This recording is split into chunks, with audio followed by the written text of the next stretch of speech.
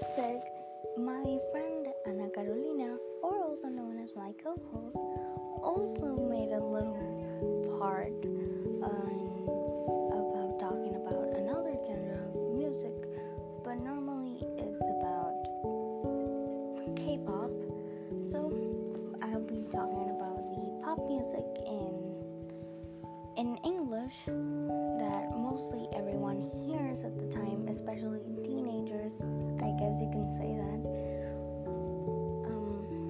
For to start, this type of music has been present in my whole entire childhood, and as well as for my sisters. I actually discovered some musicians, you could say, call them like that, or bands, because of her, because I have heard her sing or listen to this music, and I was to these artists, and I would ask her, what is their names and everything. It was just so sweet because she was also an influence for me in the me discovering music. It was fun to actually getting a break from the Spanish childish songs and bring me forward to, I don't know, like Paramore, Panic at the Disco, and things like that I'm really grateful for. That was the start of me discovering emo music. Well, emo in quotation marks, that's what people like to call them. Me? Alright. Music has many different definitions, either being one an according definition, things that we know about music, or my personal favorite, what does music define to you? I don't know. It could define, music is my feeling of sadness, happiness, or anything that can bring you emotions, because that's what a music does. It makes you feel emotion, either being angry, angsty, an angsty teen, sadness. All songs can make you feel emotions. Others tell stories.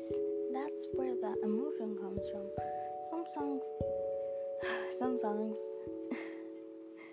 tell stories, and you can get a picture that, I don't know, the scenario and the song is dedicated or is telling a story that, I don't know,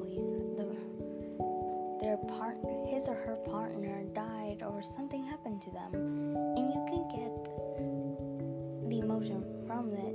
I don't know, if something really bad happened to their partner, you can feel the pain and the sadness and from the artist singing it, and from the whole message of the song, especially the lyrics. The lyrics are really important.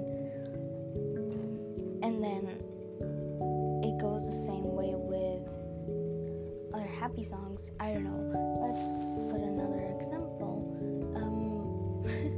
The partner cheating on them, that's a kind of great definition. Or the artist falling out of love with the other person. You can kind of, when you actually stand there and listen to it, you can actually feel the great emotion that the artist did when writing the song. Let's take an example song, Tears of Gold. It's by an artist called Bausia. I don't know how to pronounce her name, but her music, Tears of Gold, is just describing how she even said that she and her mother have a really a backstory really similar with the same problems. I don't know, that they were just using her, and that's where it comes from, Tears of Gold, because some of friends look for money, or just use people.